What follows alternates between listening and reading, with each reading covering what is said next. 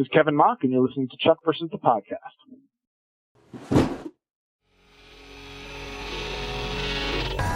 You are about to enter Chuck versus the Podcast, the place for people who love Chuck and the people who work on Chuck. The only show that takes you behind the scenes with the stars. Yvonne Strahovski. Zachary Levi. Joshua Gomez. Ryan McPartland. Adam Balba. Sarah Lancaster. Interactive interviews. Julia Wing. Phil Clemmer. All the cast. Dixon High. Tony Hale. Scott Krinsky. Mark Christopher Lawrence. Anita Friederici. Fun hosts. This is Mel. This is Liz. Now you can see how wacko we are. The writers. Ali Adler. Scott Rosenbaum. Zev Barrow. The editors. Matt Barber. Jeff Granville, Kevin Mock. Contests. We are giving away a Chuck press kit. The directors. Jason Lindley. Norman Buckley. The guest stars. Steve Austin. Kristen Frick. The music. This is Tim Jones. Guest hosts. I'm Kaylee from Toronto. Conventions. Lights come up, and here comes Jeffster out on stage. Set visits. This is the guy right here. And much more. Are you ready?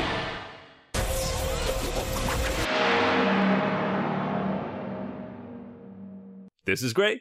This is Mel. This is Liz. And we want to welcome you to Chuck versus the Podcast, episode 45 for Friday, March 26th, 2010.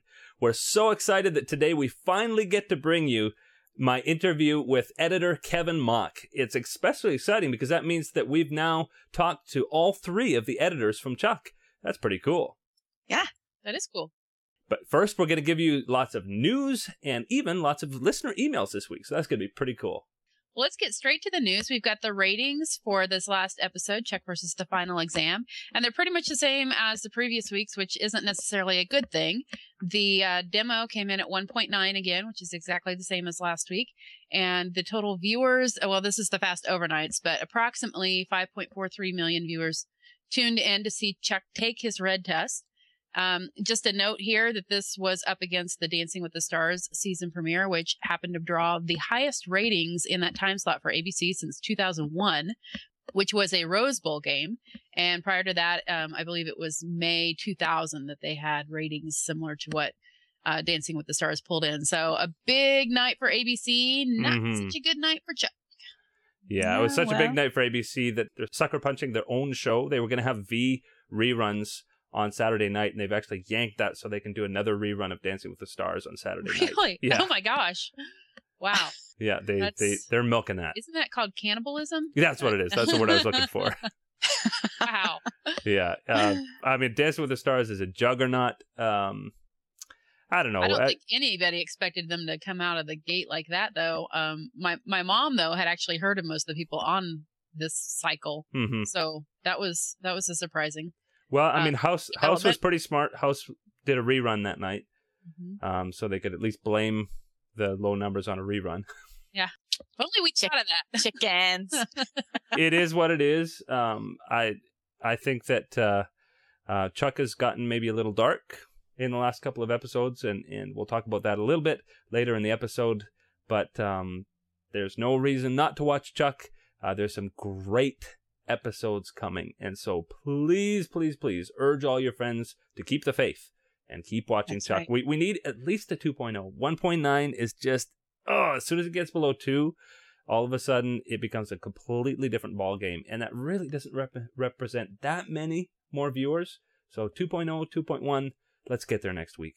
We can do it, guys. Yeah, sure. There's still a lot to be excited about, for sure. So anyway, we had several Chuck-related interviews hit just before this week's episode aired, including 2 from Fix a High, which are always enjoyable, 1 from Chris Fedak, and some spoilery stuff from Josh Schwartz, which we'll talk about later. You can find all of those at chucktv.net. Mm-hmm. And I want to say a big congratulations to Zachary Levi and to Yvonne Strahovski, because Kristen at eOnline had a top TV couple contest, and our very own Chuck and Sarah won the top TV couple. Very good. I want to read a bit from her site. She said that millions of votes were cast over the past few weeks in the first ever tournament-style top TV couple mega poll, and one thing is clear: you fans of Chuck are unfreaking stoppable. And we know that, but it's nice to be reminded. And in the end, the Chuck Lovebirds were able to best Friends classic Ross and Rachel, 59 to 41%. So congratulations again. And that actually brings us to our listener emails, because we had a few listener emails coming in this week talking about theories about the ratings and where Chuck is heading. And a number of them did talk about this special couple. So I'm going to go into our listener emails now and start with one from Greg. I just wanted to say I really enjoy your work with the podcasts and the All About Chuck discussions. I really enjoy the way y'all handle spoilers as well. Y'all are much more realistic and truthful with your spoilers discussions. For example, there was one spoiler announcement from Fancast. Let's just say that in next week's episode, Chuck brings up with Sarah that fateful train station rendezvous in Prague, Q Waterworks, Chuck versus the Final Exam. My expectations ran amok, thinking that we were at long last to finally get a big emotional scene discussing what happened in Prague. Instead, Sarah hides behind the binoculars. It's a very short scene overall, and then we get another, now tiresome, interrupted, almost kiss that we have seen repeated over and over. I'm trying to keep the faith as I keep hearing the writer's favorite episodes are all yet to come. Anyway, I'm praying that the will they won't they with Chuck and Sarah gets resolved over the next 2 episodes, that the show moves forward in a very entertaining way, the ratings go back up, and we get a season 4. Hey, I'm up for all those things too. I think we can all agree with that one, Greg. Yeah. And please keep up the great work with all of the Chuck information for us diehards. Well, thank you, Greg, so much for your kind comments, especially comments about the podcast, and definitely we'll talk a little more as the comments happen and in the discussion of the episode. But I mean, I was very happy to at least see them open the subject, to see them talking about it. I think that because obviously we saw near the end of the episode where Sarah was so traumatized by her own red test that it really gave a lot of extra baggage to the stakeout, to the mission, to everything that was going on in this episode. And so as much as Chuck really wanted to talk, I think all that was going through her mind was this red test. And I don't think she really wanted to lay everything on the table at this point, especially not knowing what was going to happen. I agree. That was a really huge moment for her. And I do wish that we had a larger scene with the Prague discussion. I wish more had transpired and they had cleared the air a little bit more. But it did seem that after that discussion and also that Chuck had recreated their first stakeout, it was really adorable. Very cute. I think that helped Sarah see that, okay, maybe this is still the same Chuck. There's still the Chuck that I fell in love with is still there. Of course, then the red test happened, and her remembering how traumatized she was. Well, not remembering. She clearly is still traumatized by it. And then projecting that onto Chuck, because of course she thinks that he has actually killed Hunter Perry. She's feeling guilty. She's remembering her own pain, projecting that onto Chuck and feeling guilty that she's the one that sent him to the mission, even though she was under orders to do so. It was a really tough place to leave the episode. Mm-hmm. It was a really difficult place to leave the episode, but I don't know. I'm conflicted about it because I felt like such a down way to leave the episode, but my goodness, what an insight we had into Sarah. Mm-hmm. Mm-hmm. Big all one. This time she's been trying to keep Chuck from becoming a spy, and we've now seen a really heartbreaking reason why she personally was trying to protect Chuck as a person that she loves and that she cares about from experiencing what she experienced. So, it wasn't a happy way to end the episode, but on a character point, I think it was really important, and I'm glad we saw it. Yeah. And even though they didn't have the words "to be continued" at the end, it obviously emphatically was more than most of them we're going to pick up where we left off next week and continue this story. I hope so. Yeah. We'll see.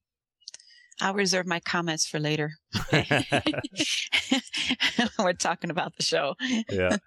Okay, so you've got one from Nancy? I do. I have one from Nancy K, who is Maizen K from Television Without Pity and Seppenwall's blog. Very active, very big Chuck fan over there. She says, longtime podcast listener, first-time commenter, loyal fan of Chuck since the beginning. So here goes.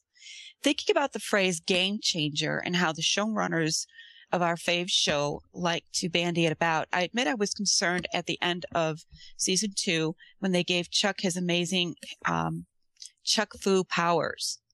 Worried that it might change the dynamic, the charm, the funny. As the current season progressed, we got Chuck guitar playing, performing surgery, sword fighting, and of course, kung fuing. And, all was well, and it was hilarious. Recently, they've gone a little darker, a little more violent with the powers. And that is okay to a degree, but like some viewers, I'm concerned at this turn.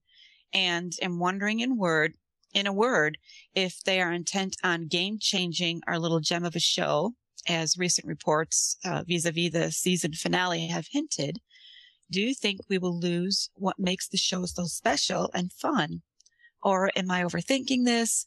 What other shows game change so often? Thanks for your consideration, Nancy K. There's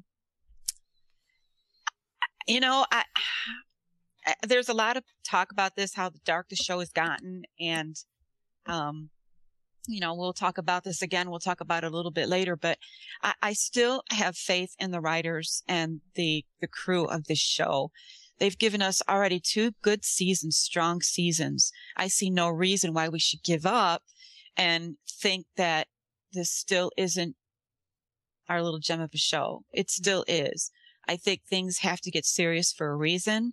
Things are going to change. We don't want the same show repeated over and over again. I mean, how boring would that get? After a while, don't you think people would stop watching just because they're just tired of the same old? But I think a little spice, a little drama added into the mix, I think it stirs things up enough. And I don't know. Now I'm just rambling, but you know what I'm saying. Yeah. Jump in anytime, guys. and I think that people are predominantly reacting to the last couple of episodes. I mean, I think when you think of, even when you think about Chuck versus the Beard, there's some great lightness and comedy there. I think the episode on the airplane was lots of fun. It went to some dark places, but as I mentioned in an email to Nancy, I do have it on authority from the writers that episode 11 is the darkest it's going to get, and it's going to get lighter from here on. This was something that they needed to do to set the chess pieces into place, and now they're going to put them into play, and it's not going to be so dark for the rest of the season. So I enjoyed this path to the dark side, Luke Skywalker going into the vision and seeing his or having his confrontation with Darth Vader. Chuck is facing some demons here, and I think that we're going to see some really, really exciting stuff in the next few episodes. And keep in mind that spoiler hints are they're spoiler hints. They're not the real thing. And as we've seen before, not all of the spoiler hints end up playing out the way we think they are going to. I also wanted to mention that as far as the darkness of the show goes, and this has been brought up on the Chuck TV forums too, that if you stop watching the show about, depending on the episode, 5 to 10 minutes before the end of the episode, a lot of times you're going to have a show, an episode that's going to remind you of that lightheartedness from season 2 in particular, the lighthearted but action-packed and a little bit of drama thrown in. But then as you moved into the final act of the episode, that's where everything kind of comes to a head, and this deep drama and darkness, as a lot of the fans are calling it, happens as we lead into this next episode. So and it is part of the story. You can't ignore it. But I think a lot of the good Chuck-like parts of the show get forgotten because we keep ending on these kind of heavy and dramatic moments that, of course, that's what sticks with people. Mm-hmm. And as it should. Another comment I read that really stuck out in my mind was someone said, there's all these people that are saying, I didn't like this episode, or it was so dark. And this commenter, and again, and forgive me, I can't remember who it is because I'm literally reading hundreds of comments a day and moderating everything. But they said that they don't remember seasons 1 and 2. Those episodes didn't stick with them the way that this season's episodes have. Mm-hmm. That they enjoyed those seasons. They watched them every week, and it was appointment television, and they liked them. But once the episode was over, they kind of forgot about it until the next week. Whereas this season, they're thinking about them still. They sleep on it and they wake up the next morning and they think about it some more. And then, they might come in and chat on the forum or on the main site or elsewhere about it. And it's sticking with them. So I don't know, it's kind of a double-edged sword because no, it's not as light as it has been in the past, but there's obviously some substance there that's causing fans to want to hash it out and figure out what's going on. Yeah. And talk with each other about it. So we've had some really fantastic discussions about these episodes. And sometimes I think that the fact that we're able to have these substantial discussions is getting lost as well. I mean, it is a benefit in my opinion. Yeah. So.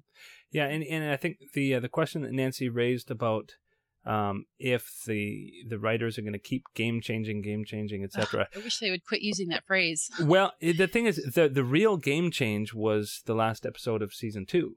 Mm-hmm. I mean, that was the game change, and now this season is about Chuck wrestling with that because obviously it got him into a new club, which is being able to be a true spy. But then what is that going to mean for his life? What is that going to mean for his relationships? And what is that going to mean for his own identity?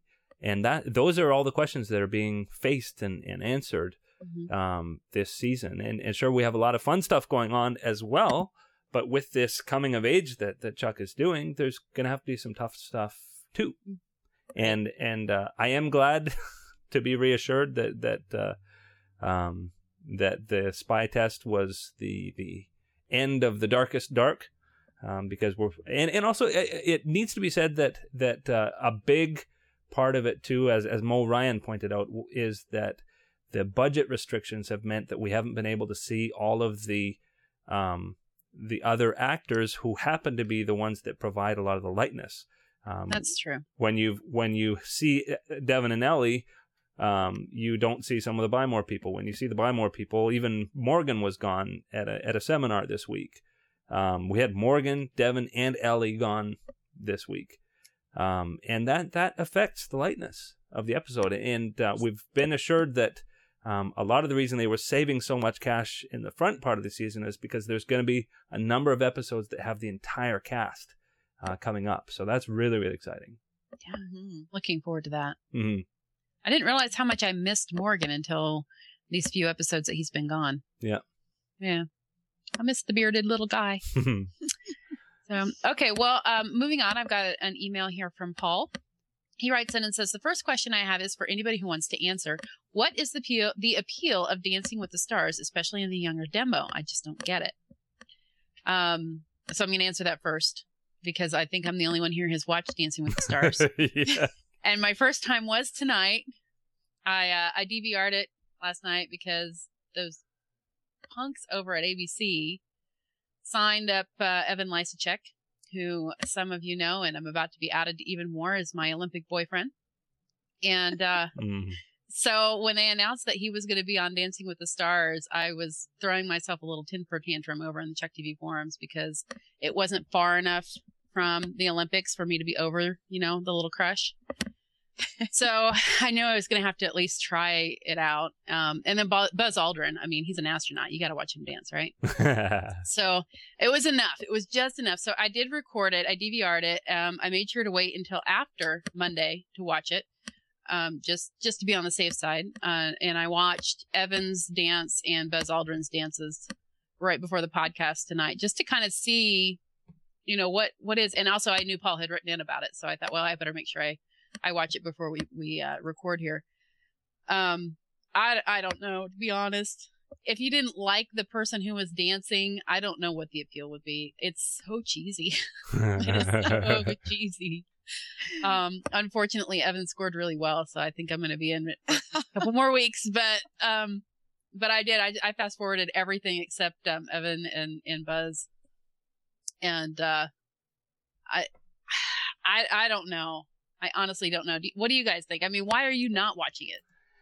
I mean, for me, it's very simple.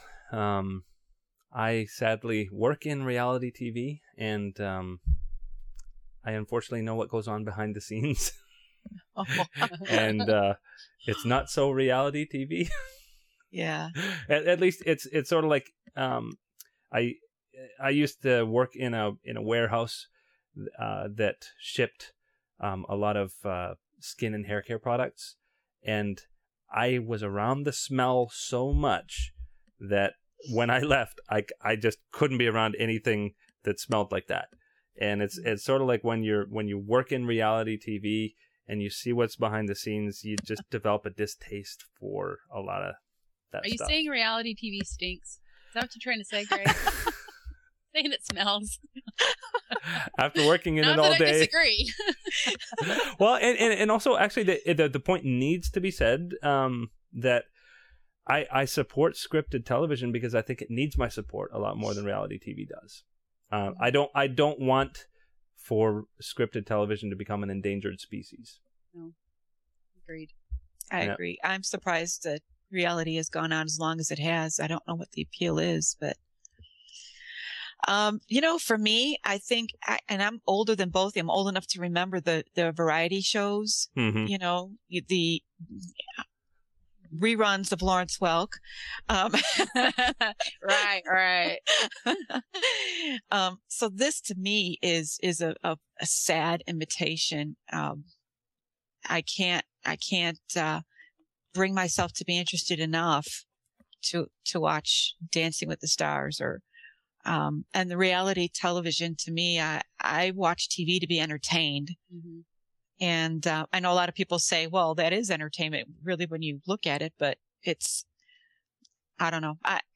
It doesn't entertain me. I'm not entertained. Perhaps, and this goes back to one of the main complaints we've been seeing from fans, that perhaps the appeal of this and American Idol is that viewers actually get a say in what happens.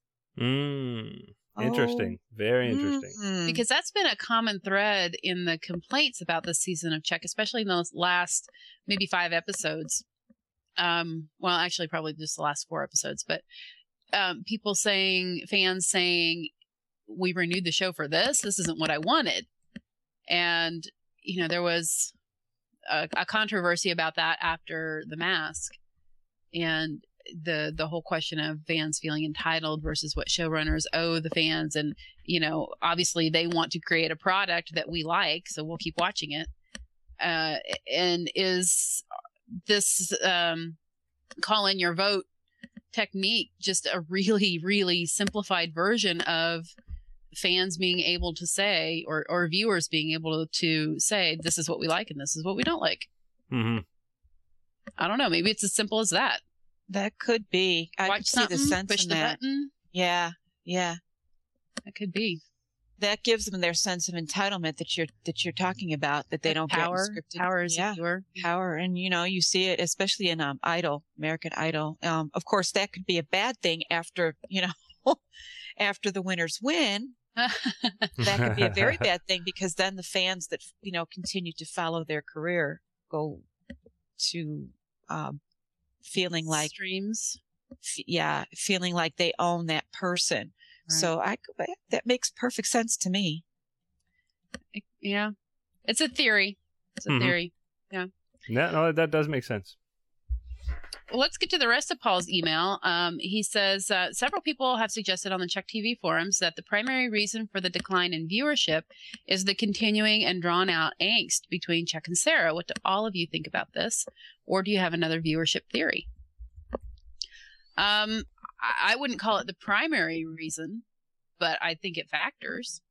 I mean, how could it not? If enough people are unhappy with the direction that a part of the storyline is going, then maybe they're pushing the button to another channel. Yeah.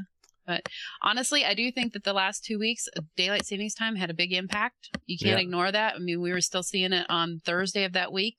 Ratings were still down enough for people to go, wow, people still haven't figured it out, that it's an hour later. And the reality is everybody I know DVRs everything. And sure, we're Canadian and we don't count in the Nielsen numbers, but I have to believe that's a big factor. Especially in the weather. Like if you can sit down in front of the TV because it's terrible weather outside or it's dark and you happen to be there, you won't necessarily time shift. But if you have an easy way of time shifting and it's nice outside, then I can see a lot of people making that decision. Mm-hmm. Chuck is the only thing I watch live. Mm-hmm. It is. Just for various reasons. It's so much easier for me to just program the DVR and then, turn it on the next day and go, oh, look, presents. Yeah. So, just do whatever I want the night before. So I think DVR numbers have made an impact. I wish it did not take so long to see the results of that, because we just got the fake name results, I think, earlier this week. Wow. And it did push the DVR live +7, which means people that watched it either live or within 7 days on DVR or TiVo. The demo jumped up to 3.0. Wow. As a result of the DVR numbers. So, yeah. Which was a 3.0 from what did it start out as? 2.4. So another 0.6 to the numbers. I'm going to be very interested to see what the numbers when Tic Tac aired, which was with the time change. Mm-hmm. Very interested to see what the DVR numbers are for that. Yeah, but I think we're still about 2 weeks away from finding that out. So yeah, I hate that. Yeah. So it'd be interesting if it went up even more than that. I kind of suspect that it's going to. It just seems like it would have to, but I can never predict. We have a ratings thread on the forum where people predict. I'm always wrong. Mm-hmm. I might be a little optimistic. Yeah. I think more people are like me than actually are. Yeah. So, if you say it, it will happen. exactly. Mm-hmm. Yeah. By Moria King, that's actually happened, Ben.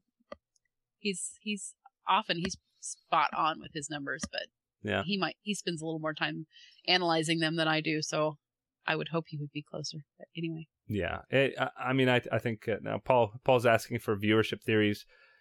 My theory has always been that the kind of people predominantly who watch Chuck are a slightly bit more technically savvy and what are probably slightly more inclined to DVR something, PVR it, watch online, etc.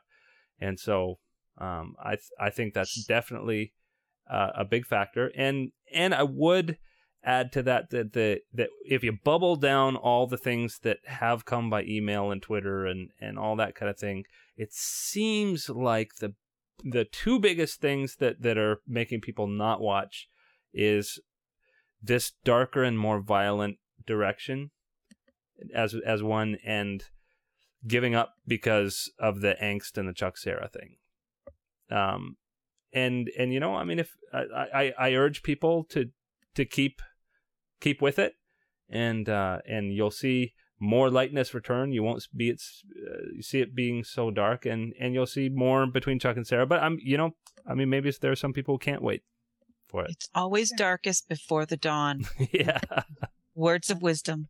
Yeah. That's true. Yes. There is light coming, but Yes. I know a lot of people are just tired of hearing us say, keep the faith, keep the faith. Yeah. So it's your prerogative. Well, then just watch it with us. Yeah. How's that? Just Yeah. watch Watch with us, folks. Yeah. And We're it's- still enjoying it for the We're most still part. getting a kick out of it. Now, people, there's so much angst in Lost. Why do people put up with angst you're- to the 10th degree in Lost every single week and not getting the answers that they want for like weeks and weeks and weeks and weeks, and they still watch it? What? Try years, man. I gave Years, up on yeah. that after Charlie was killed. Right. I just couldn't. I decided to wait until the DVDs came out. So, several people have told me that I do not understand what the people that are complaining are talking about. I do understand. Yeah. That's why I quit watching Lost. And, the things that are happening on Chuck don't affect me like that. So Mhm. that's why I'm still watching Chuck and still enjoying it. But believe me, I get it. Yeah. I've stopped Yeah, watching shows before. Right. I totally understand. I was a huge Heroes fan. Huge. And then they started, I don't know what happened. And I lost interest. I just totally lost interest. Mhm. And I know it got good again, but by then I was gone. Yeah, same here. So I think it just goes to, your threshold for how much you're willing to give the show the benefit of the doubt, and how willing you are to see the good in an episode that perhaps didn't serve another storyline that you really wanted to see progress. Or, again, this is so complicated because I keep seeing progression on these storylines that other people are feeling like it's taking too long or nothing's happening. So, I don't know. I guess Personal it depends preference. on where your focus is, huh? Yeah. I suppose so. Yeah. Yeah, and what you bring into it. Mm-hmm. Yeah. I mean, Personal somebody, preference. one of the people wrote in saying that he basically married his high school sweetheart. They met, they went to a movie, and then now it's like 14 years later or something.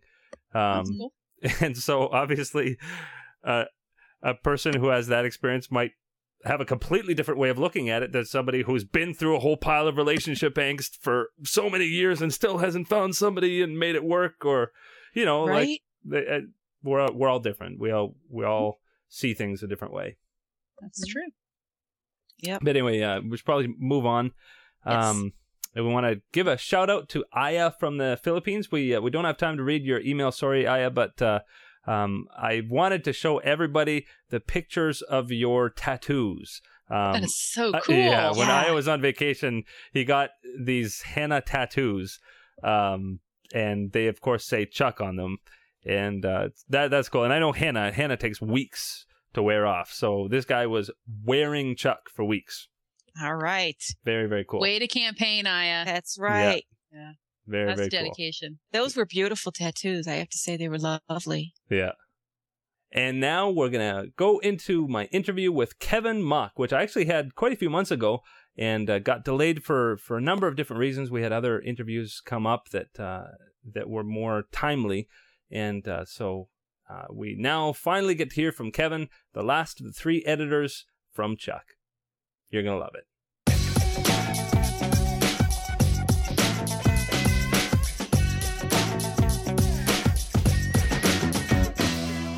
I want to welcome Kevin Mock to the show. How are you doing? Great.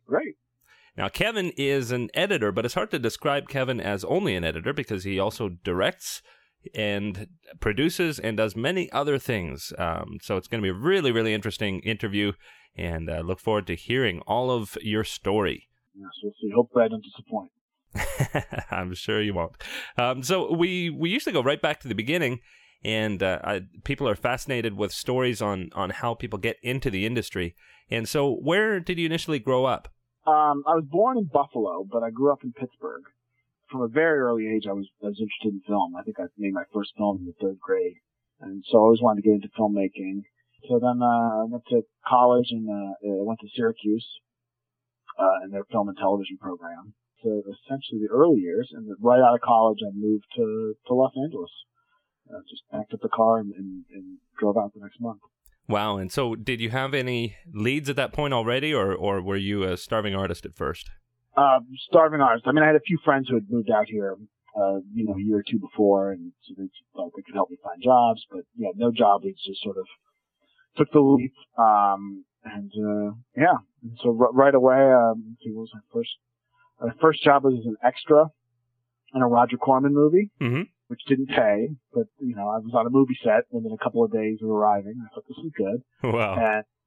And then that day they were looking for PAs to work on another Roger Corman film shooting at the same time, starting the next day. And I had a car, and they were like, "You're hired." Oh, wow.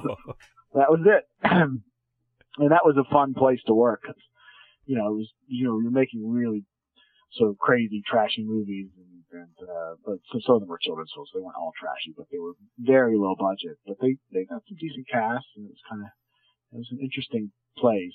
And it's funny because Alex Patsavas, who works on the show, and Norman Buckley, who works on the show, they were both there at the same time, but I actually didn't know them. Oh, wow. But we were all, I was working as a PA, they were working, as music supervisors or editors, and so on. But yeah, so it was a fun time in the early 90s when people were making those kind of movies. Mm-hmm. Now, your first IMDb credit is as an assistant film editor on some films in 1995. So how did that transition happen? I PA'd for a little while for Roger Corman. I think he paid, something like $300 a week. And another company was offering PAs $350 a week. It's a similar company called PM Entertainment. Mm-hmm. And I thought, well, that's great. I could use an extra $50 a week. So I went to work for them. And they had Avids. Whereas Roger Corman was still cutting on film. And I knew I wanted to get into editing. Mm-hmm. And so I was sort of PAing at Roger Corman's company. And then at night I would help out in the edit rooms, sort of syncing dailies, old school film style.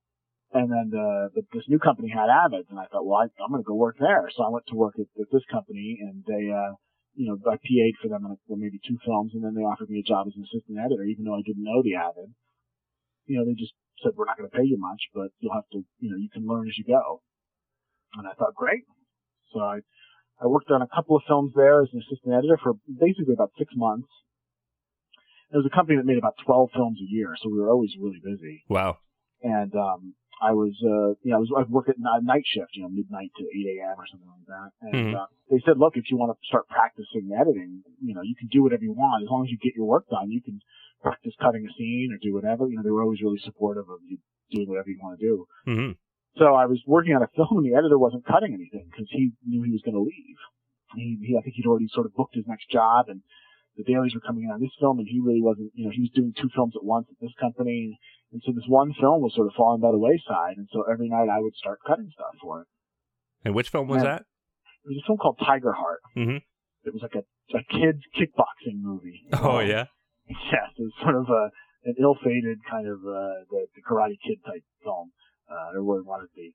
And basically by, couple weeks in, or no, I guess those films only had to shoot for a couple of weeks, but basically a few days in, he quits the film, the editor, and the producers are freaking out because they don't have a replacement for him. Mm-hmm. And when they were looking for an editor, I mentioned to them, I said, look, I've been cutting a bunch of stuff at night. At least you can use that stuff. When your new editor comes in, he can use this stuff. And I thought, well, that's what was going to happen. Maybe they would. I was just hoping they would at least take a look at my stuff, and in the future it would lead to stuff. Well, they took a look at it and they said, you can finish the film. and that was it. That's great. Yeah, they didn't give me a pay raise. They were still paying me as an assistant editor. But wow. They let me finish the film, and then that led to then from then on I was an editor there. Wow, and now you're listed as a director of post-production on that one. Yeah, that was a made-up title they would make up. They had there that was kind of basically the company never liked the directors that much that worked for them, or they didn't seem to like having them in post. Mm-hmm. The directors never got a director's cut, and they never went to the mix, and they never supervised ADR. They never did any of the stuff that the director would normally do on a film. So essentially, the editor had to do everything. Once the film arrived at post, you did everything there. You did the whole. It was your show from then on, from there on out. And so they made up this title they would give us for that, and essentially you were kind of like a producer from then on out in the film. Mm-hmm. Now, just to backtrack a touch, just to explain for everybody who might not know the editing terminologies, back in that time in the early 90s, most films were still being actually cut on film, which is splicing, literally celluloid, like you'd get in a film camera. Yeah. And there was a movement happening at the same time that editing was happening on computer. And that was a big deal, but it was really expensive back then. And so when you talk about editing on Avid, how Roger Corman was still working on film, but this new company was working on computer. So that was obviously a new technology that was really important going forward. Yeah, it was really, I lucked out with that because, essentially I learned that technology right at the beginning. And so it just, I caught that wave of change and never really had to be an assistant editor very much. I mean, sometimes I wish I had been an assistant editor on some nice films and worked with some great editors, but instead I had some interesting experience on some really strange movies. Yeah. And so explain how that went to, you started your first TV show editing around that time, LA Heat? Yeah, same company. They basically, like I said, they would shoot 12 action films a year. And these were, sort of, action films that starred, Don the Dragon Wilson or Anna Nicole Smith or, not really, high drama, but the action stuff they did was spectacular. They really had a great, action unit. Mm-hmm. They really knew they would sort of spend all of their money on the action and they'd spend money on nothing else. Oh, yeah. And so they had this catalog of, almost 100 films after, being in business for a number of years, that had all these great action sequences. And they thought, well, why don't we capitalize on these action sequences and build a television series around it? Wow. So the show would do 5 action scenes in an hour. And they would shoot maybe 3 or 4 of them. And then one of them or 2 was stock footage. They would basically reuse an action sequence they've already done. And they would just reshoot scene, material to go in and around those action scenes, and to make it, to integrate into the plot. And it was a cop show, and so essentially it was a lot of them running up to cars and saying, "We need your vehicle." And they jumped in the car, and suddenly they'd be in a Trans Am instead of in their cop car in the car chase. I love that but stuff. It was a great way for them to maximize their catalog, and it was a show designed for foreign television sales. And these guys had never done television before, and so they were learning it as they went. And I cut the pilot for them, and was also learning as I went. But quickly they realized they needed someone as a producer in post production, so they promoted me to the associate producer, where I would sort of oversee all the editing stuff. Mm-hmm. And it was a complicated show because of integrating the stock footage. And so we were constantly having to go back to do pickups to make the stock footage work, or to shoot new things to make it seem smoother. So you couldn't tell that we were using, this footage again. Mm-hmm. And I would go and shoot that stuff. Oh, really? And so I got to know the cast well. And by the time we got into the second season of the show, the cast had lobbied for me to direct an episode. So I got a couple of episodes that second season. Wow, great. And you, Hollywood Safari, was that also with the same company? Same company. It was a show. They were putting money into it, and some other guys were producing it, and it was they were having some trouble with it halfway through, and so they pulled me off of LA Heat, and I went to Hollywood Safari. Yeah. Wow. So it sounds like it was a pretty exciting time. It was a very exciting time. I mean, I wasn't making much money, but I was 25 maybe, and doing a lot of work on stuff that nobody saw. That was the downside, was that no one really watched these shows. They weren't, they were fun, but they weren't going to be network television shows. More like syndicated kind of, I think LA Heat ended up airing on TNT, in the afternoon and stuff like that. Mm-hmm. Now, you eventually did make a break into some better known stuff. When did that happen? Well, that company sort of, that sort of formed, the company operated on foreign sales, and foreign sales started drying up. So I ended up leaving the company as it was kind of falling apart, and did a few other foreign, jobs on shows that were kind of similar kind of things. And then reality started picking up in the, around the year 2000, and I think Survivor had been on, and I thought, well, this is interesting. And as someone with an editorial background, I kind of saw the potential for editing to really be a powerful force in this sort of reality genre. Mm-hmm. And so a friend called and said, we're looking for people for this MTV reality show. And I thought, well, I'll try that. And it paid pretty well. And I thought, great. So I thought I'd just try as an experiment. And then I ended up spending the next, basically 6-7 years in reality. Mm-hmm. And so that first show was Tough Enough? I actually went and I worked. The first one I did was a show called Making the Video on TV, and then that led to Tough Enough, which was about WWE, kids that wanted to be WWE wrestlers. Mm-hmm. And I went to America's Next Top Model. And you did that for quite a while. Yeah. So talk about that experience, because you were actually primarily a director, or were you bouncing back and forth? I started as an editor on America's Next Top Model, and then starting with the second season, I would bounce back and forth between directing and editing, depending on what the schedule allowed. But to be honest, in the reality genre, the editor is a bit even more creative than the director. Mm-hmm. And but I like getting involved. I had production experience, and I liked getting involved with production there. It's a different kind of production, and it's certainly fun. And you're listed as a co-producer. Is that similar to scripted television? No, it was a title they made up on that show before they called the directors on that show directors. Mm-hmm. Because it wasn't DGA yet or anything like that, and so they weren't sure what to call you. Mm-hmm. You were directing in the field, so they called.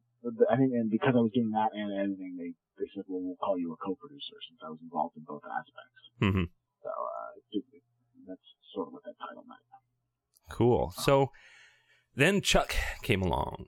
I mean, for years when I was working on America's Next Top Model, I really enjoyed working on that show, and it was fun to work on a show that there's a lot of fans of, and that people watch. But I really kind of wanted to get out of reality and back into scripted, and I'd always been sort of keeping an eye out for something. And I'd worked with Alex Pitzavas years ago at that company where we made LA Heat. Mm-hmm. And so she was always on the lookout for stuff that I'd be right for. And I knew a few other people that were associated with Chuck, like Rick Hubert, the associate producer. Mm-hmm. And so they were looking for an editor, and they called me up. And I also knew Matt Ramsey, who had been an editor on the OC. Yeah.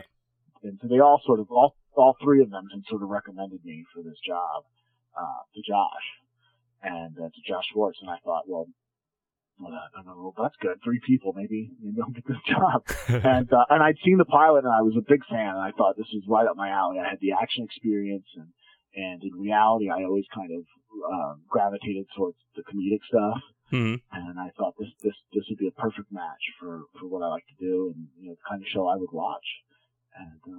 And so I got hired on, but I didn't start till a couple episodes into the first season. Mm-hmm. Well, Norman did the first 2. Norman did the first 2, and then Norman was leaving to go work on Gossip Girl, and they needed a third editor, and so they brought me on. Great. So you had already seen the pilot, and what were your first impressions of the show? I mean, I loved it. I thought it was hysterical. I thought it looked great, and I just thought it was my kind of show. And right away, it spoke to me. Mm-hmm. And so talk about your first experiences editing. So you had done tons of scripted stuff, but probably not anything like Chuck. So no, I hadn't, and I was actually a little rusty on scripted stuff too. I'd done scripted stuff, but I'd done scripted stuff, almost 10 years ago, and I've been doing almost reality since then. And so it was actually a big leap of faith on Josh Schwartz's part to hire me, because I think I think there was some concern that, I was a reality guy, and I think in this business, you get pigeonholed. You're either a reality person or a scripted person. Mm-hmm. And I was trying to break out of that, and so I was really, really appreciated that they sort of gave me a chance to do that again. And but yeah, Chuck is hard just because the tone is a tricky balance. You're constantly in a scene, trying to make the Jeopardy scene as real as possible without it seeming like a bummer, or without, while still making it fun or funny. Mm-hmm. And you want all the emotions to land properly, but you still want it to be a fun ride, and that's kind of the trick. Mm-hmm. And it's a lot harder than I thought it was going to be to do that. It takes a lot of work. Now, what maybe you could tell about a particular scene or a storyline that was especially challenging or especially fun? So maybe some stories from behind the scenes. I'm trying to think of some of the ones. Some of the scenes, in episodes I've cut. The first one I did was Chuck versus the Alma Mater, which is when he went back to Stanford, which is when we flash back to how he got kicked out of Stanford and all that stuff. And I sort of was, I had come from the background of reality television coming into that episode. And so I was sort of really embracing all the emotion. In reality television, if someone is crying or upset or, you really sort of play that up. You want to play up every emotion you get, And so I was really kind of playing up all the emotion. And the first cut I think I did of that was really kind of a bit of a bummer. No. It was a bit, it was a bit more emotional than it needed to be. And it wasn't as fun as, and so I think that was a wake-up call for me. I delivered that first cut, and then I think I realized, you know what, this is more than it needs. And so, we scaled it back, and it turned out to be a great episode. But that's to your credit, it was a really fun episode. Thanks, yeah. And but I really love when this show, some of the set pieces I've gotten to do have been fantastic. I mean, it was episode 109, which is Chuck versus the Nemesis, where they had like the riot in the store, that was hilarious. In the Buy More. I mean, that kind of stuff I love doing. You get to use, a song, and you get to build a whole sequence like that. That stuff's really fun. And I'm trying to think. I've been lucky in that I've had a lot of the episodes that have come in where we have not had to, did not come in too long. I've had some that have come in long, but we haven't had to drop too much stuff. Mm-hmm. And so really, I've had a very smooth ride. I've worked with some great directors, and I've really had a sort of a blessed experience on the show since it started. And I think I've only had 2 episodes come in really long, which would have been Chuck versus the Breakup, which was the episode 203 of last season, and then Chuck versus the Colonel, which was the second to last episode last season, which was just jam packed with stuff. That's where Awesome found out that Chuck was a spy, and with the Intersect gets taken out of Chuck's head, and there was just so much stuff going on in that episode. I mean, it turned out to be a great episode, but boy, when we did the first cut, it was pretty long. Now, explain to the viewers what that means, coming in long. I think the episodes, are around about, want it to be about 42 minutes, to count for commercials for an hour-long show. And you're hoping that, basically your first cut comes in maybe 47 minutes, 48. That way you have that many minutes you can squeeze out, you can trim things up and pace things up and make the show move. But I think, an episode like this, I think came in maybe at 54 minutes. Wow. So suddenly then you have to make hard choices. When you're that long, you got to start dropping scenes or storylines, or, you have to lose jokes that maybe you like, that's tough. And can you remember any in particular with either of those episodes that, I think in Chuck versus the Colonel, we had to lose. There was more of, in that episode also was where Morgan quits the Buy More. And it was the Godfather stuff with Big Mike was sort of acting as Godfather in the store. And there was a bit more of that. You got a bit more of Big Mike sort of acting as the Godfather, sort of using Chuck and Lester as his minions. And you got more of Morgan sort of getting grief from the other Buy More employees. And that stuff was all really fun, really funny. But in the end, we just had to squeeze that story down to the bare bones. I mean, we still got some really funny stuff out of it. We were still able to tell that story, but we had to squeeze some of that stuff out.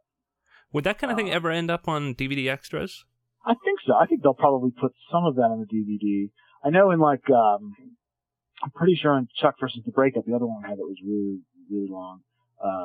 There was a big scene, there was a funny scene with Morgan and Lester that was the first thing to go once we were along. We were like, this is a funny scene, but it's the one expendable piece. It's the one piece that the whole, you don't need to tell the rest of the story. Mm-hmm. And, but I remember as soon as we pulled it, we set it aside and said, let's save this for the DVD.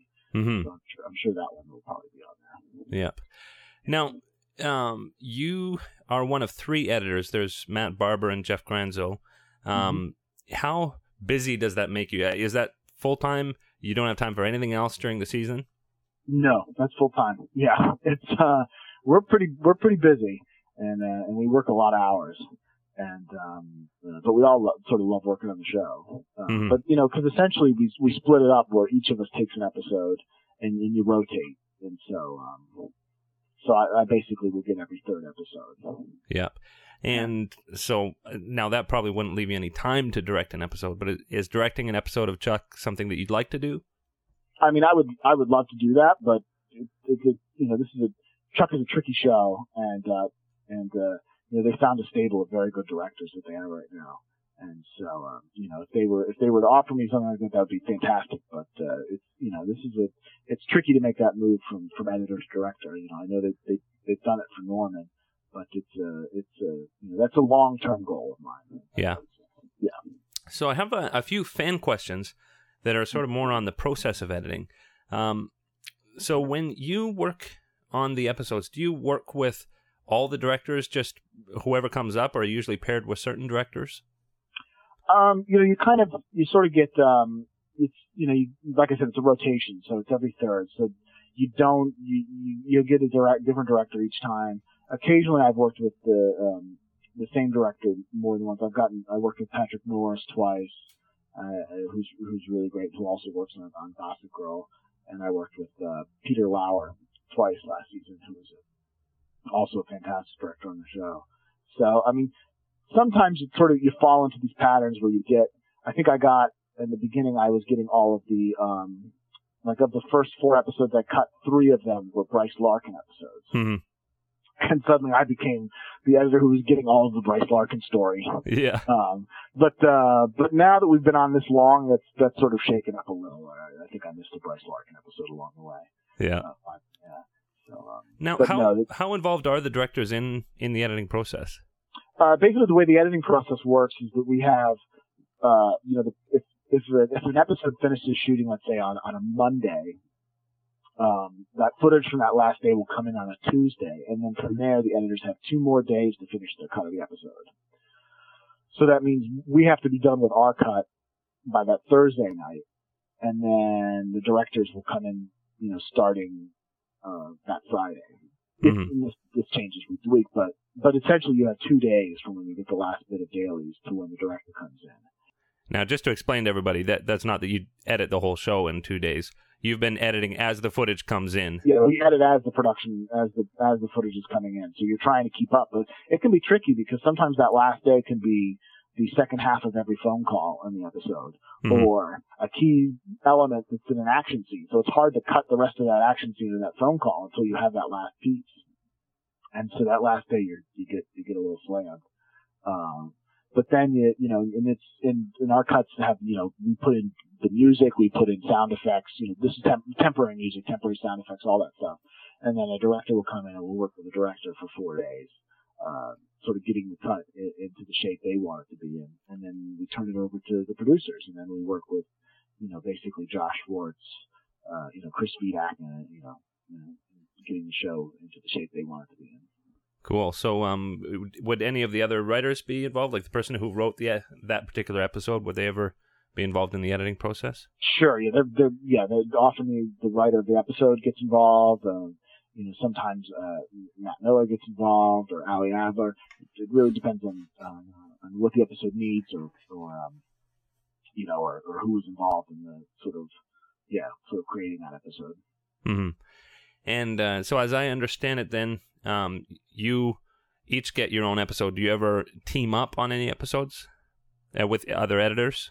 No, we haven't had to do that yet. But we have done, I think but this is rare, but maybe 2, maybe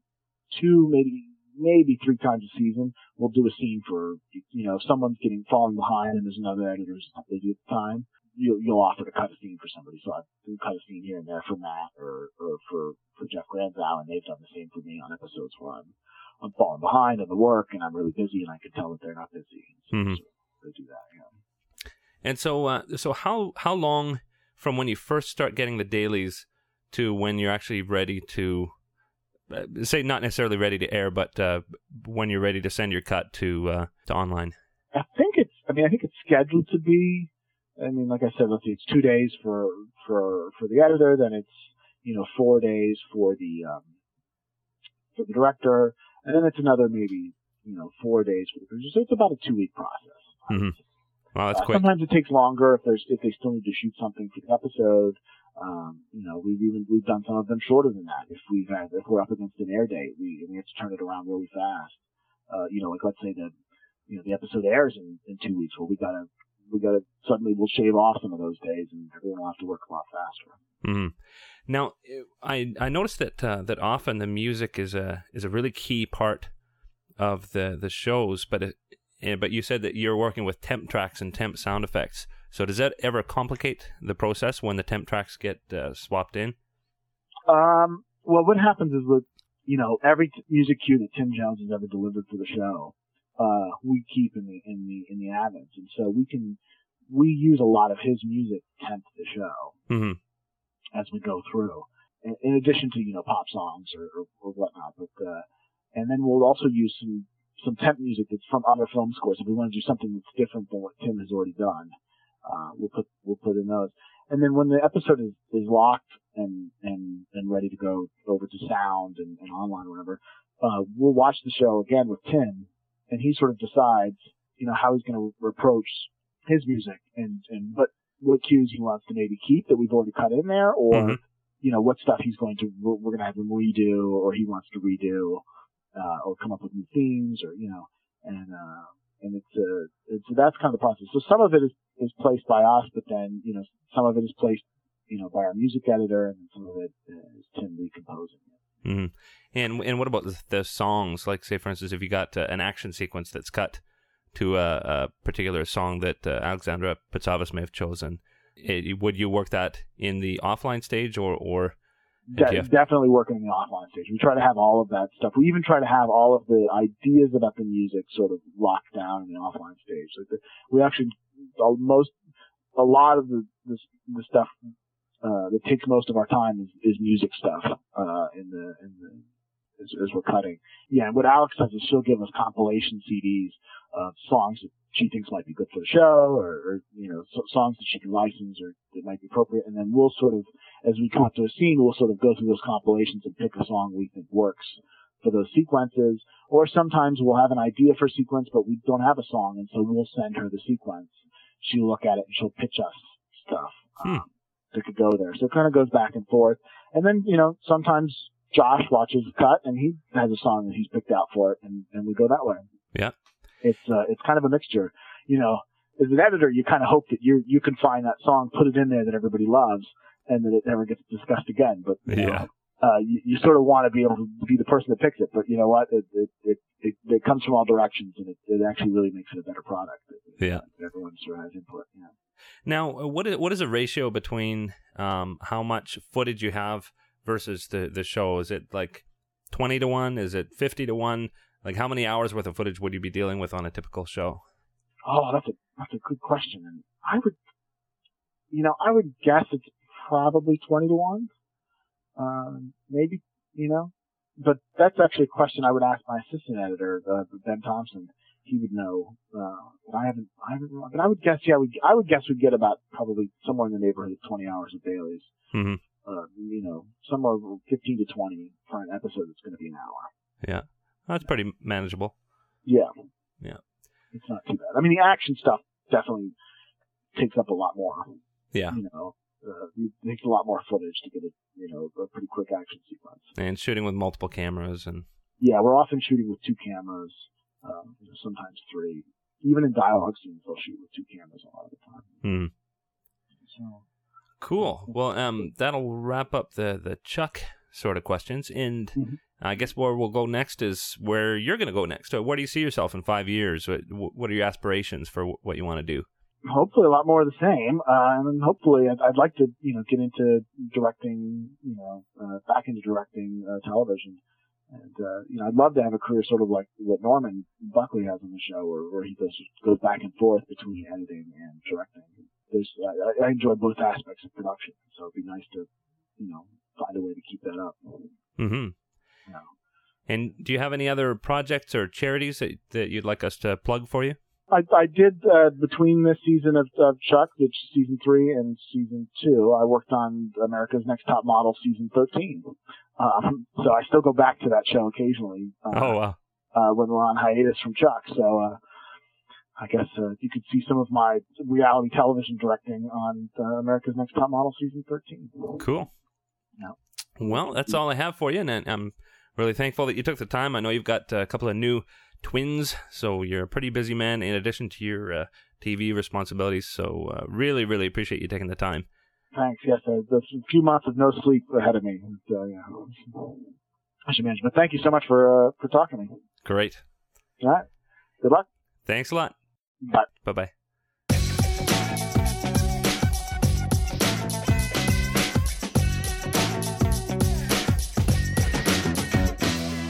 And we're back. And it was so great to finally hear Kevin's perspective. It is interesting, even though they all do a very similar job, to hear all of them have a different path into what they do. And Kevin, especially the fact that he was a director for America's Top Model. It's interesting to hear his crossover story between that and now doing Chuck. Yeah, what a thing to have on your resume leading into Chuck, huh? Mm-hmm. Speaking of behind-the-scenes drama on that one, Yeah. prepared him for on-camera drama with Chuck, I think. So we're going to move on to our episode discussion for Chuck versus the Final Exam, episode 11 of season 3. I kept doing this little Freudian slip where I was calling it Chuck versus the First Kill. But even though I knew that in the end he didn't actually kill Hunter Perry, Uh-huh. I kept doing that. And boy, it was really throwing people off in the forums and on the site. So I'm sorry about that, you guys. For some reason, that's just what kept coming out of my fingers when I was typing it. But this was an interesting. It was dark. It was pretty dark. We did have some lighthearted moments with Chuck the Naked Spy. Oh my goodness. Oh my gosh, bless Zachary's heart. Oh yeah. He wanted to be doing more stunts, but I don't know if that's what he had in mind. Yeah. Okay, what cracked me up about that scene was that they go through all this. Chuck goes through all this, fight scene before that. They're all wearing nothing but towels, and not one of them lost a single towel. Yeah. And here's Chuck standing on a ledge. All of a sudden, whoopsie! Yeah. Yeah. Actually, there was a lot of fun in it. Yeah, I mean, especially if you watch it again. I loved the way he was following behind that very tiny housekeeper, and he's following behind her, but she's like the tiniest woman, and the way he snuck into the bathroom and then pretended that he was coming out of the bathroom was really, really clever. Mm-hmm. How smooth was that? It Yeah, was pretty smooth. He had several smooth moves. I mean, that bird call wasn't fooling anybody, but in a pinch, he was able to come up with something. Yeah. Make sure that he got the visual. Yeah. The credit card thing. We talked about that a little bit earlier. That it was amusing that he was flustered by having to put $100 on his credit card to get into the spa. Mm. And I expense that, right? Yeah. Yeah. As I was watching that whole scene, I couldn't help but think to myself, there's no better way for Chuck to go undercover than to just be Chuck. Yeah.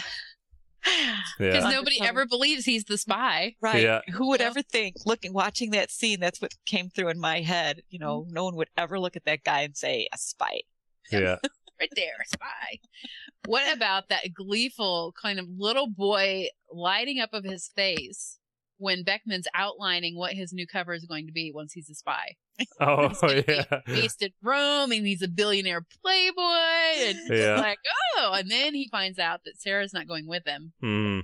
She will be off on a separate assignment, and that took the air out of that balloon. But the whole time Beckman's saying that, I'm like, really? That's going to be his first solo assignment? Is a splashy Italian playboy? Uh-huh. Oh. And and that really sets up the dilemma for the episode, which was a very interesting no-win situation. People have compared it to what the Kobayashi Maru, where you just can't win. Yep, yeah. For all the Star Trek fans, which is probably everybody who watches Chuck. I'm guessing. Yeah. I just want credit because I believe it was 2 episodes ago that I said, yeah, this was good time for a Kobayashi Maru. Yes, Yeah. you did. There. Yeah. So of course the lose situation is that if he passes the test, then we know that Sarah won't want a relationship with him. But if he doesn't pass the test, she can't. Poor Chuck. Yeah. It always boils down to Sarah, doesn't it? Yeah. Yep. And how about the ending there when she thinks that he has killed this guy, and the guilt that she's re-experiencing her own red test and clearly traumatized by it still 5 years later, and the guilt that she's feeling for having put Chuck through that, she thinks, is just whew. Yeah. Props to Yvonne.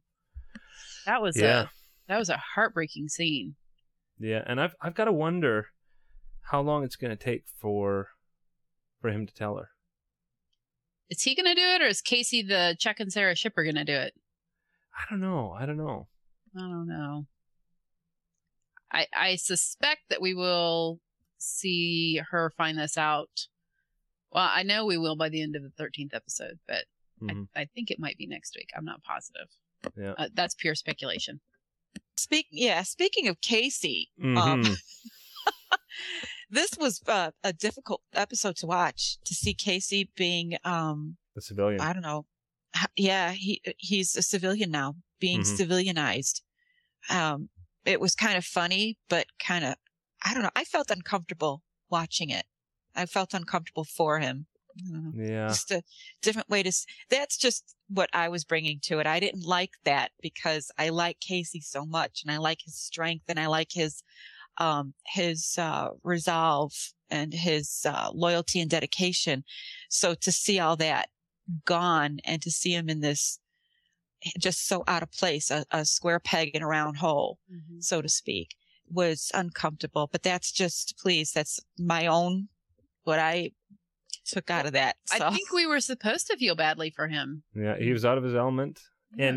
And they made, I thought one really cool part of it was when Lester was talking about how he clings to this corporate culture, but he has to live by its rules, and its rules are not things that he would like. And it's sort of like with Casey, he can't live even the same way as he did in the military in this corporate world, because it's just got completely different rules. Yeah. And this time he needs that job. Yeah. Previously when Jeff and Lester were being Jeff and Lester, he could smash their heads in and not really worry about the consequences. But he's so uncertain right now about what he's going to do now that he's no longer with the military, with the government in any capacity.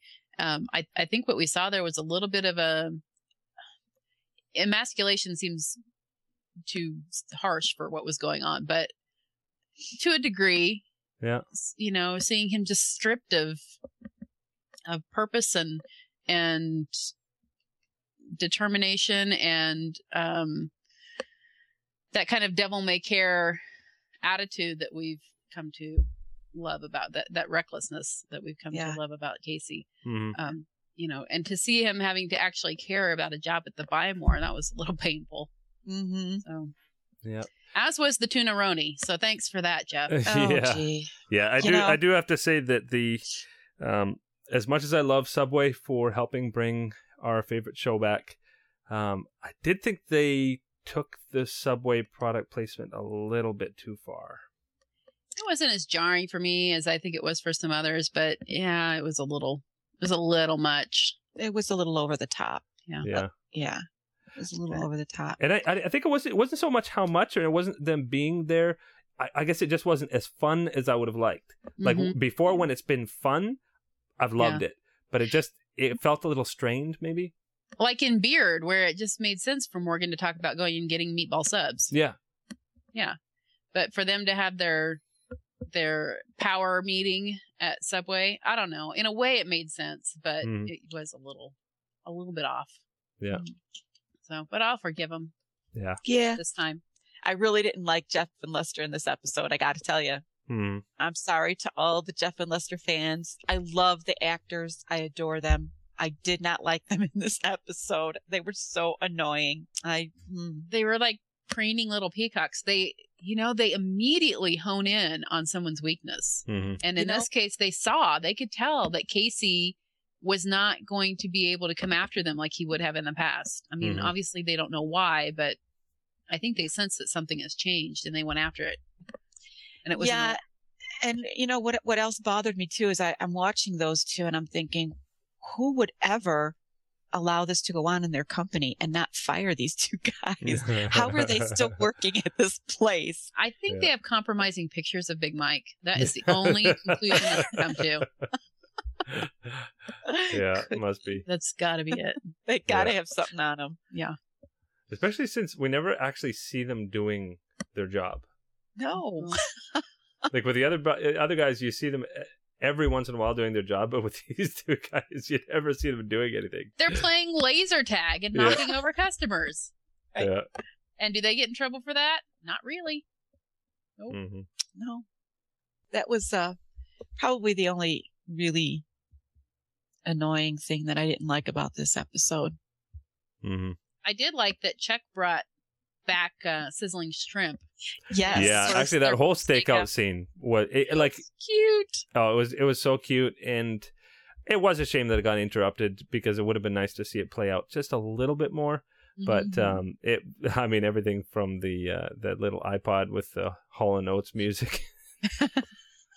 That's what I was singing to Liz earlier. Yeah. Yes. Yeah, that was a lot of fun. It was cute, though. I found myself wishing that I had a briefcase filled with things like that. Yeah. Yeah. Oh, just a couple of totally random thoughts. The squeal that Lester did when he was down on the floor. Like, what on earth was that? That was like a pig squeal or something. Where did that come from? Oh, but I was hilarious. And when Chuck gave the gift to Casey, and he said, it's a felony, a very thoughtful felony. That was pretty cute too. Yeah.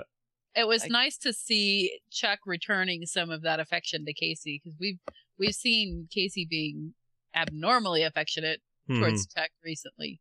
So it was nice to see that goes both ways, even if it is in the form of a felony. So, at least it wasn't a Jeff type felony, because that one you don't want to see. Yeah. But. So anyway, we leave this episode with Sarah and with General Beckman and Shaw thinking that Chuck is the one who killed Hunter. Right, and he's received his assignment now to go to Rome, and it looks like Sarah is getting ready to head off to D.C. Shaw's come to pick her up, and she's got her bags packed. And Chuck's on his way, so presumably the entire next episode might be in D.C. Could be. Although, isn't Chuck supposed to be going to Rome? Well, no, he's going to. He's got to go D.C. for his induction. That's right. And to get his assignment. So, right. So presumably the whole episode will take place in D.C. Yeah, we'll see if they actually get there. Mm-hmm. They have a tendency to say they're going places and then never end up there. But yeah, we should talk about the flashback.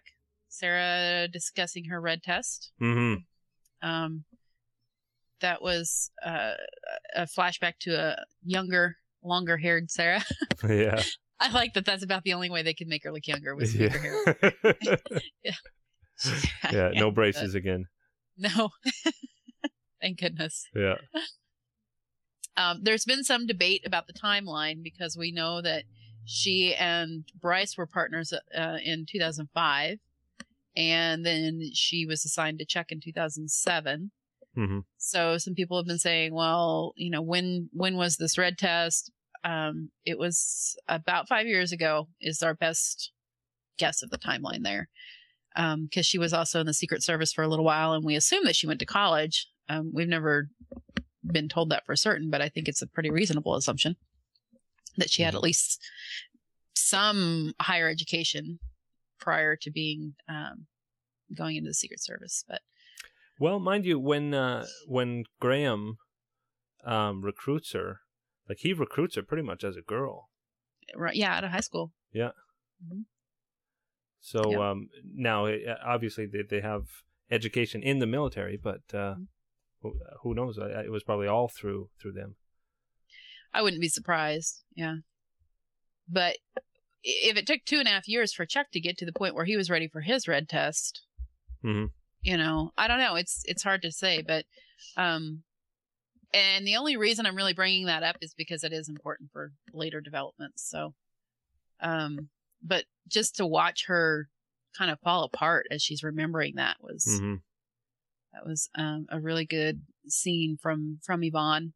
Mhm. And to see Shaw clearly didn't get it, but Oh, Shaw was totally insensitive to it. yeah. I mean, much in the Yeah. way, in all fairness, in the same way that Casey might have been insensitive to it. Like, just, we do that to serve our country. Right. But the Right. thing is, Casey's not set up as a love interest for Sarah. No. So we expect a little more from Shaw, and her response was to, stand up and walk away. So, Mhm. she's dealing with stuff. She's dealing with some hardcore history. Yeah. And pain. So. Oh, and I do think it's worth mentioning that the end of the stakeout scene, I really got the sense that she is open to Chuck. Now, obviously there's that changing at the end when she sees him apparently kill this guy, Mm-hmm. but I don't get any sort of spark between her and Shaw. I do get spark with Chuck. Mhm. It was very telling that he asked her point blank if she loved Chuck. Yeah. And has anybody actually asked her that point blank? Do you love him? I don't think anybody ever has. I don't think so. And her response was no, not anymore, Mm-hmm. which is the closest she's ever come to saying out loud that she loves Chuck. Yeah. She's the not anymore part. And she thinks he's no longer the Chuck that she loves. Mm-hmm. So So when she's she saying that finds no, she out doesn't. he is. Dun dun dun. Because the show is called Chuck, Yeah. and Sarah's one of the leads. Yeah. That's right. It's in the script. Yeah. Good stuff to come. There is some good stuff coming up. Yeah. Which we'll talk about more in the spoiler section. Mm-hmm. That's right. Yep. Which, so I think we've pretty much talked about everything between the listener emails and between this discussion. I don't think there's much else to say. Yeah. So good job, Zev Burrow, who also wrote. Here's another prop, the Chuck comic book.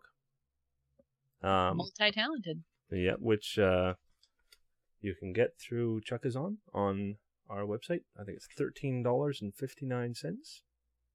Many pages inside. Many pages inside. I'm loving these props. Yeah, I can tell. I'm just finding any way to throw them in. Here's the Chuck Season 1 Blu-ray. I don't know what context that is. Here it is. It's cool. I have a letter opener. Liz, do you have any props? I have nothing. I have my fingers. Thumbs up. 2 thumbs up. Cool. Oh. Okay. All right. Well, let's talk about our sponsors. Mm-hmm. We've got moviemorons.com. It's a podcast about film, all things film. And they're smarter than they look. So feel free to stop by and check out moviemorons.com, listen to their episodes. And also SyrianJunkies.de, the largest TV fan site in Germany.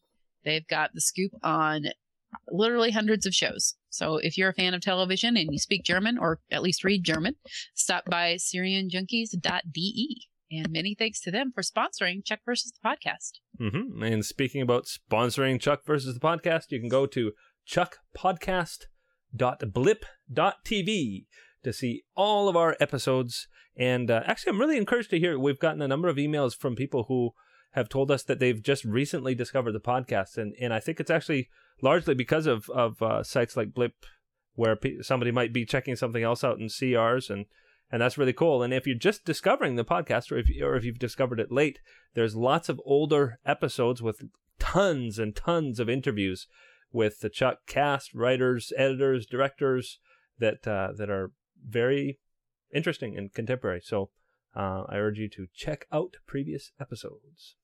That's right. I'm waking up. Sorry. 2 thumbs up. Anyway, if you have any comments or questions, of course, we welcome all of them. We love to hear from all of you, and we'll try and get them on the air for you too as well. So just send those on over to mail@chuckpodcast.com. Mm-hmm. So that's all we have for non-spoilery stuff. But we'll be back next week discussing Chuck versus the... What is it next week? American Hero. Versus the American Hero. And I showed my prop in the spoiler section, so I got to show it in the non-spoiler section. Wait, let me get my letter opener again. Woo. So tune in to the podcast next week when we discuss Chuck versus the American Hero. I, of course, am a huge fan. I have the limited edition boxed set with cape inside and instruction book. Very, very cool. Hey, Liz, let's try something. Gray, do you have a prop for Sesame Street? No, I don't. Sorry. I win. Do I have anything from my daughters? That would be a fun thing. If you have something that you, a reference that you want to see if Gray has a prop for, feel free to email @chuckpodcast.com or leave a comment. Yeah. Send your props to Gray. That's right. Yeah. So anyway, so that's all we have for non-spoilery stuff. And if you want, you can turn off the podcast not to hear the advanced news. But otherwise, see you next time. Ciao. Bye.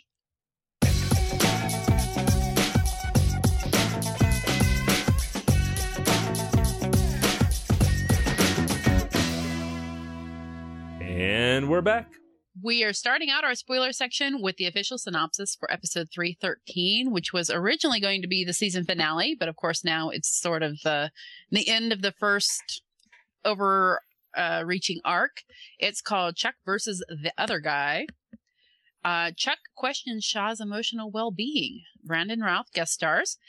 Chuck, Sarah, and Shaw reunite to find the ring operative behind the death of Shaw's wife.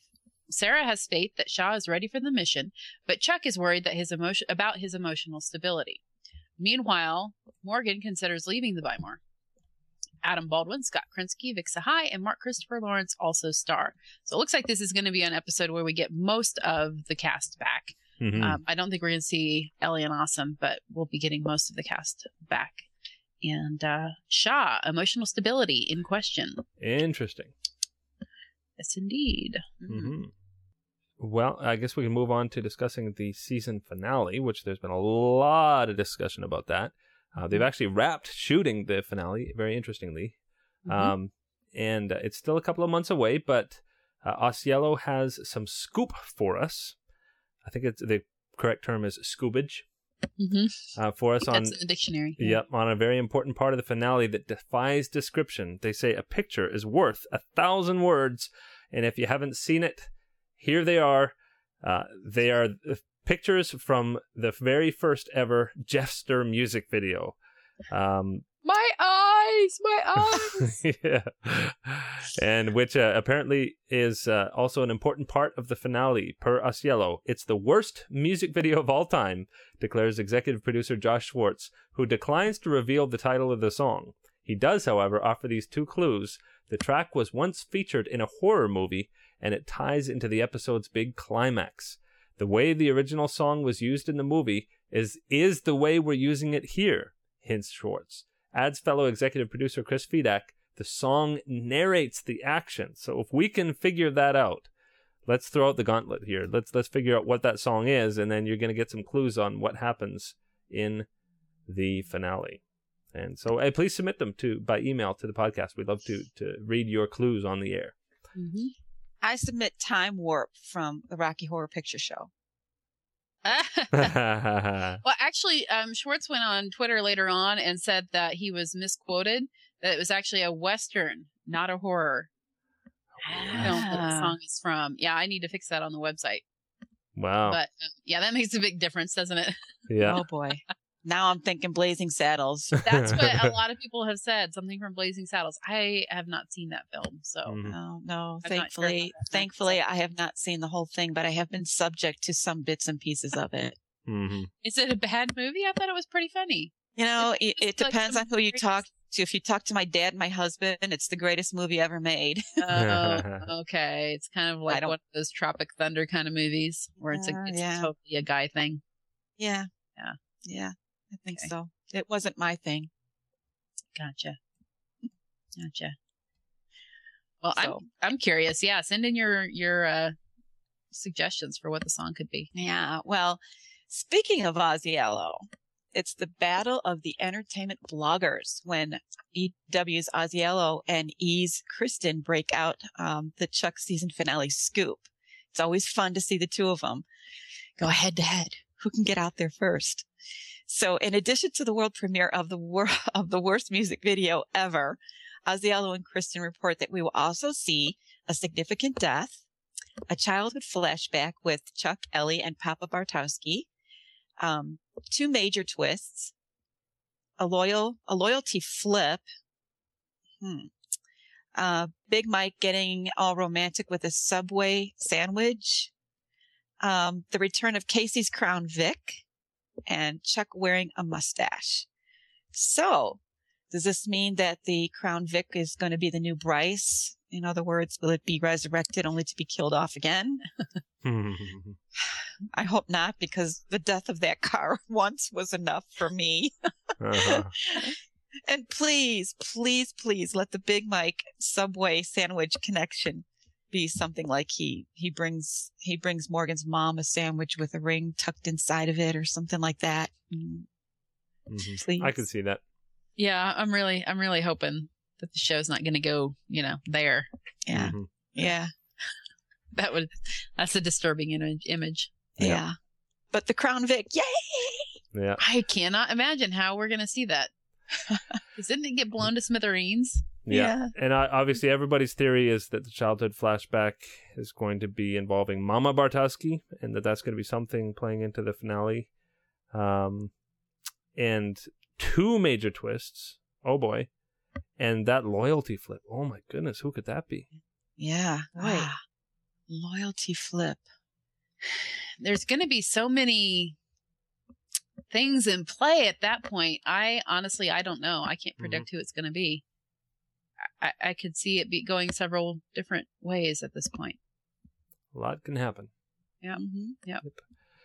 So, So, that's all we got for this week. That's it. Yeah. So, thanks for listening and or watching. yes. And we will see you next time after Chuck versus the American Hero. Mm-hmm. 2 thumbs up. See you later, Chuck. Bye. Bye-bye.